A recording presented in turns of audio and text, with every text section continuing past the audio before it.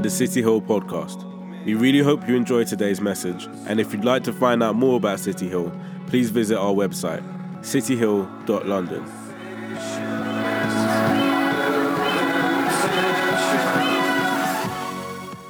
So we're starting a series looking at the book, The Song of Solomon.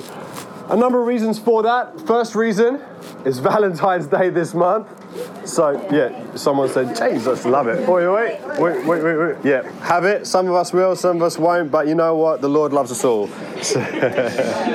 Hashtag banter for days. So, we're going through this series also because the last series we did, we were doing Mark chapter 2, and one of the references, like Mark does a lot of like imagery and wordplay, always relating to like thousands and thousands of years of tradition of rabbis and Israel's history. And one of the things he picked on is he touched on this book. And so we're going to be looking at chapter 1 and chapter 2. This is a really, really strange book because basically there was a lot of discussion that used to take place, like, I don't know, maybe you've read it, I've read it, I remember reading it growing up in church and stuff, and there's a number of times, and even when I was having to read through the Bible at Bible college, I remember reading this book and being like, what the flip? Why the heck is this even in the Bible?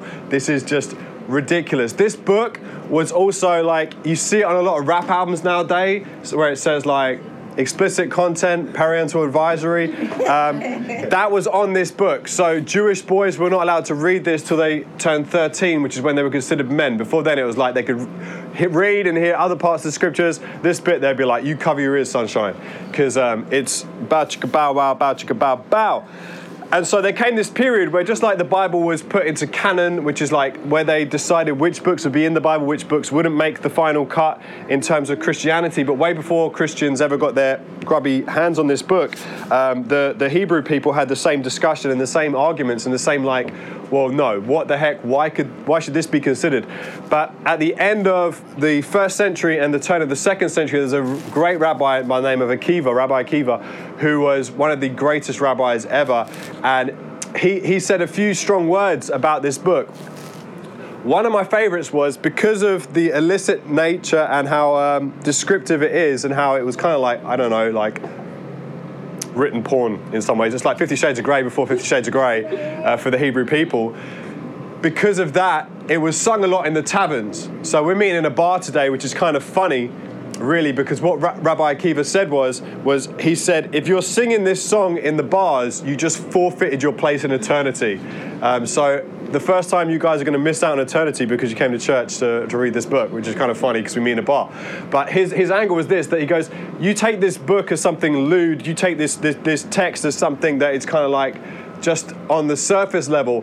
But what he ended up saying was he became like one of the biggest advocates for this being canonized in the Bible. What he ended up saying was, he said, all scripture is holy, but he said Song of Solomon is the holy of holies. It's like the idea that the people of Israel had was way back when they were slaves in Egypt, when they found their freedom, Moses gave them the 10 Commandments, which we see as the law of God, like the do's and the don'ts. But for them, it was their instruction. It was their DNA. It was finding out who they are, who they're supposed to be, what their nature is, what their qualities are, what they're supposed to make a part of who they are. And so part of that DNA became this thing which that we later on became the temple, but at the time was a tent, a meeting place, and it had these artifacts in it which all had powerful symbolism to invigorate a people that had been beaten down, subjected to and broken by slavery, the slavery of an entire ethnicity, and they were now finding freedom. And these imageries and these habits that they would get involved in would be things that would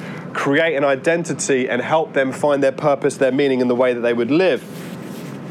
And what and basically with this very book it's like a picture of that tent. That what would happen is the people would meet outside of it, and day and night they would offer prayers. On the inside, incense would be burned, like we sang about incense day and evening. They would burn their incense, and while the incense was burned, the people outside would be praying on the outside, and on the inside, the priest would be burning the incense. And the idea was like a fusion of this incense and the prayers rising through the curtain into the Holy of Holies to the mercy seat of God. And so what Rabbi Akiva is saying, sorry, a long way of getting there, but what he's saying is he's saying that this is the Holy of Holies. Like, you guys are taking this to the bar, but like, this isn't outside the tent, this isn't in the tent, this isn't the holy area before the Holy of Holies. This is the most intimate part you can get into Scripture, because he says this gives us a picture of God's unbelievable love for us in a way that we all understand. So there were people who maybe didn't understand the law of God. There were people who maybe couldn't get the difficult imagery of the prophets, because the prophets wrote in rhyme and in simile. They were like the rappers of their day, and some of their wordplay was pretty mad and pretty advanced. And he goes, but at this level, the Song of Solomon's is a level everyone can relate to, because everyone's had that moment where their heart skips a beat, in the words of Ollie Murs, the great psalmist that I'm quoting today for some reason. Everyone's had their heart skip a beat. Everyone's had that moment where someone takes their breath away. Everyone's had that moment in life where you go somewhere and someone goes, oh, that's so-and-so. And you're like, they know my name. Like, I don't know if you've ever had that moment. I remember one time she was sitting next to someone and they said, oh, who's that? She went, that's Andy. And I was like, oh my gosh, she actually knows my name. I nearly passed out. It's not cute. Yeah.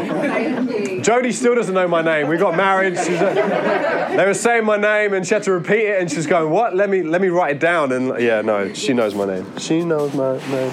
So we're going to start reading the text now. So, Song of Solomon, chapter 1, verse 1. Let him kiss me with kiss of his mouth, for your love is better than wine. Your anointing oils are fragrant. Your name is oil poured out. So actually, see, straight away, you read that in English, you miss, not that I read it fluent Hebrew or anything, but we miss so much of it. So there's a word play. So like I was saying with the Old Testament prophets having bars for days and just doing rhyme and simile and dualism, which is their form of rhyme, where you say the same thing twice. So you'll see it all through this book. You'll see like this really weird thing. I grew up in church hearing different parts of the prophets quoted or Song of Solomon, and the artistry always annoyed me because they said it and then they said it again in a different way. And I was like, I'm not an idiot. I understood what you were saying the first time. And that's what's happening here, where it says, your anointing oils are fragrant. Your name is oil poured out. So the wordplay is on like name and on oil, because it's Shem and Shemen. And so the idea here, this person is like just a mad lyricist. Like, it's like, it'd be kind of like dropping the mic kind of moment. Shem, Shemen, oh, or that guy on Twitter where the whole crowd goes like that and he just falls back and they catch him. That's kind of what happens here. And so your name is oil poured out. Therefore, virgins love you. Basically got mad chicks chasing after him. Draw me after you, let us run. The king has brought me into his chambers. We will exalt and rejoice in you. We exalt your love more than wine. Rightly do they love you. And then she says this, I am very dark but lovely, O daughter of Jerusalem, like the tents of Kedar, like the curtains of Solomon. Do not gaze at me because I am dark, because the sun has looked upon me. My mother's sons were angry with me. They made me the keeper of the vineyards, but my own vineyard I have not kept. Tell me, you whom my soul loves, where you pasture your flock, where you make it lie down at noon. For why should I be like one who veils themselves beside your flock of your companions? So basically, she's rising straight away. She's doing something which you may have seen people doing conversation around you at some stage or some friendship. Everyone's got a friend who is unable to kind of like function without letting you know their deepest, darkest kind of like failure, their insecurity that's there. Do you know what I mean? Like, I'll tell you what, I'll give you an example. A few times at City Hill, people have come and joined the church and they've had this idea of what City Hill is, and it's not. And they have this idea of church and what it's supposed to be. And they have this idea of me and my role as a pastor. So I've actually had people come one day, like it. Next Sunday they come, they sat me down on one of the pews over there, and they wanted to start confessing all the stuff that they've done wrong in their life and stuff like that, to know that I accepted them, that they could belong here. And I remember having this moment where I was like, I'm so sorry, what is this? Like, what are we doing here? And they were like, oh, I thought you should, because I thought this was...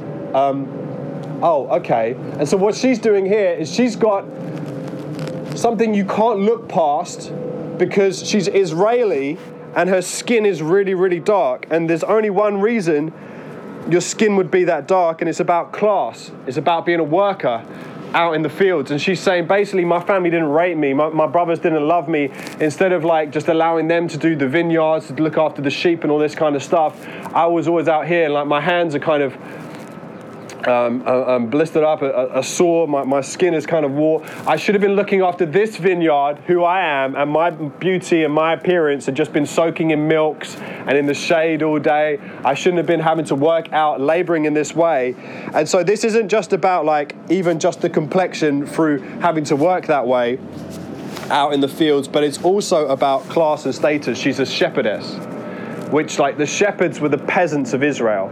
So for her to be saying all this, and if it is Solomon, as in King Solomon, that she's in this kind of relationship pursuing one another, you can understand how that would be an even greater insecurity.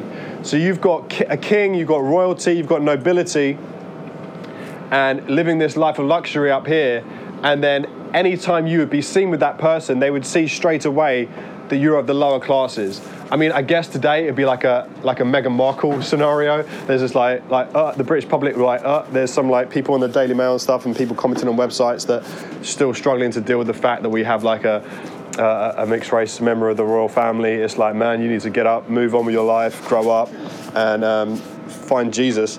So this scenario here is one back then where it raises the question because of like the tier system within society, like upper class. This isn't even upper class. This is royalty, and this is peasantry, and they're coming together. And then it goes on to say, and then she says, "Tell me whom your soul loves, where you pasture your flock." She's basically saying, "Oh, what time do you get off for lunch? Like, where your guys that are looking after your flocks, your shepherds, if you come out and meet them, you know, check it out, and then lunch break." She's basically saying, "I know a really good well close by, and we can kind of like hang out and meet up there. If you do not know, are most beautiful among women, follow in the tracks of the flock, the pasture of your goats, and beside the shepherd's tents. I compare you, my love, to the mare among Pharaoh's chariots. Your cheeks are lovely with ornaments. Your neck is like a string of jewels. We will make for you ornaments of gold studded with silver." While the king was on his couch, my nard gave forth its fragrance. My beloved is to me a sachet of myrrh that lies between my breasts. There we go. Bow chicka bow bow bow chicka bow bow. That's kind of like I said, this is why Jewish boys weren't allowed to read it. Jeez. My beloved is to me a cluster of henna blossoms in the vineyards of the En-Gedi. That's like right close to the Dead Sea. So you've got the Dead Sea, you've got this stretch of area that isn't all that kind of like lively and awake. And then you've got this one area where it just like is so fragrant. It's just like the smell of roses everywhere. And as soon as you go through it, it'd be so pleasant because of the contrast between the two. And he's saying that's the contrast that she kind of brings. Behold, my love, you are beautiful, your eyes are doves. Behold, you are beautiful, verse 16, my beloved, truly delightful. Our couch is green. The beams of our house are cedar, the rafters are pine. And then she says this statement, which is the key thing I really want to focus on with what I'm going to say today. I am a rose of Sharon, Shazza, good old Shazza, a lily of the valleys. As a lily among brambles, so is my love among the women. The first thing I want to pick up on this series is just that one point from those two verses. All the stuff before is building up, the relationship between the two, the tension and all that stuff. Her insecurity felt early on about her class and her position in life. But the real thing I want to pick up on is, I am a rose of Sharon. So we read a rose and you think of just like we all think of it just a rose. But actually it's not really a rose, it's just a bog standard flower that's red. That's it. It's a bog standard flower that's red. And she's saying, this is what I am. And then when she says a lily among the valley, what she's saying is, I'm just one red flower among millions of red flowers. So this valley that is there is completely caked, it's completely coated. In no way does she stand out in any way, shape or form. But her lover's response is that you are a lily, you're right, but you're a lily among thorns. There's this amazing aspect of God, which is why Rabbi Akiva calls this book the Holy of Holies, is because God is different from you and I. If I focus my energy into one person, I don't have any energy for someone else, or I'll be selfish with that love. I can't distribute that love among people in a way. But God has this capacity in this passage to see each and every single one of us in the singular sense, where he looks out at the vastness, because what she says is true and what he says is true. She is just one flower among millions of flowers covering the entire valley. But in God's eyes, as he looks down on this one individual, he sees a lily among thorns. It's just the complete and unbelievable ability of God to hone in on the one individual and see them in this way. You see, you and I come with a lot of hang-ups and a lot of baggage. And so often when I speak to people, I spend time with people and we talk about God, there's always this ability to talk about God's grace for someone else. There's always this ability to acknowledge God's forgiveness and love and empowerment for someone else. But then when it comes to us, we're just like the lady here. Oh, well, you know, I look at me. There's nothing special about me. Look at these workers' hands from the vineyard. Look at my complexion because of the type of work that I do. Look, that I'm a peasant. I'm of lowly estate. And yet the thing that her lover does this whole way through is he's the king of the nation and he's lifting her up going, what are you talking about? You are so beautiful. You stand out amongst everyone else. You don't blend in, you blend out. And I think that one of the things that God sees about you and about me is you and I fail to see the unique beauty in who we are. We always remember the unique failings. We always keep them with us. We always carry them with us. We always are able to give the excuses and hide behind the failings, the inability, the reasons that don't qualify us. And yet, in this one moment in Song of Solomon, you actually have an answer to a plethora of different characters throughout the Bible. You've got Moses standing before God going, but I'm not good at speaking. You've got Gideon saying, I'm a tiny little guy among a tribe of tiny little guys. We're nobodies. And yet he used Gideon to turn around the fate of an entire nation that was on the brink of starvation. He used Moses to deliver over 2 million slaves, an entire ethnicity out of Egypt, hashtag straight out of Egypt. He was able to do that, but their insecurity and their inability stems from the exact same issue in this passage. And you know what I've noticed? I've noticed about myself, and I reckon I'm suspicious, it may be your thing as well, that there's something within each and every one of us that fails to look past our inability, our failings, and the mistakes that we've made of yesteryear. We're going to allow yesterday to define our future. We're going to allow the things that failed before to tell us what we can achieve tomorrow. And it's just going to hold us back. And I believe this morning that God wants to change our perspective. Yes, we are, all of us, just one lily amongst billions of lilies across the face of the earth. But when God looks at us as an individual, he doesn't see it that way. He sees absolute, abject beauty in each one of us to the maximum. And for me, that is an incredible, incredible, powerful thing that God has for each and every single one of us. I want to pray for us this morning, and that'll be it for our first week of this series. Father, I thank you of the way that you see us. When we look at ourselves, man, some of us are blessed with that ability to see ourselves as the next best thing since sliced breads or God's gift to women or to men or whichever. But actually, God, if we're really honest and we strip back all the layers, all of us are hung up about something.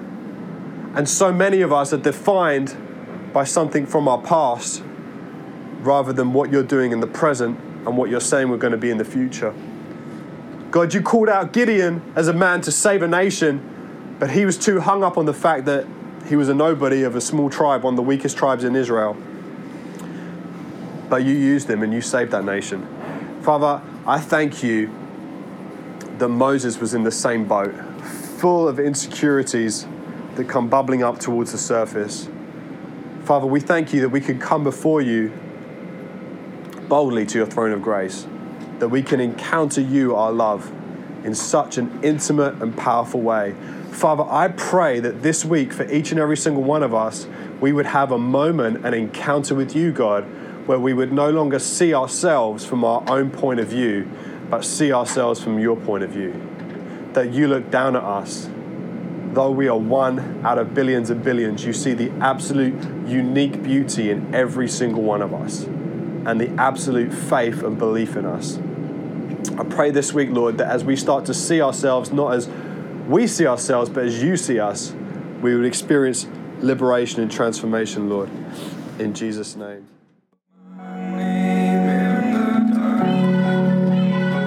We really hope you enjoyed today's message, and if you'd like to find out more about City Hill, please visit our website, cityhill.london.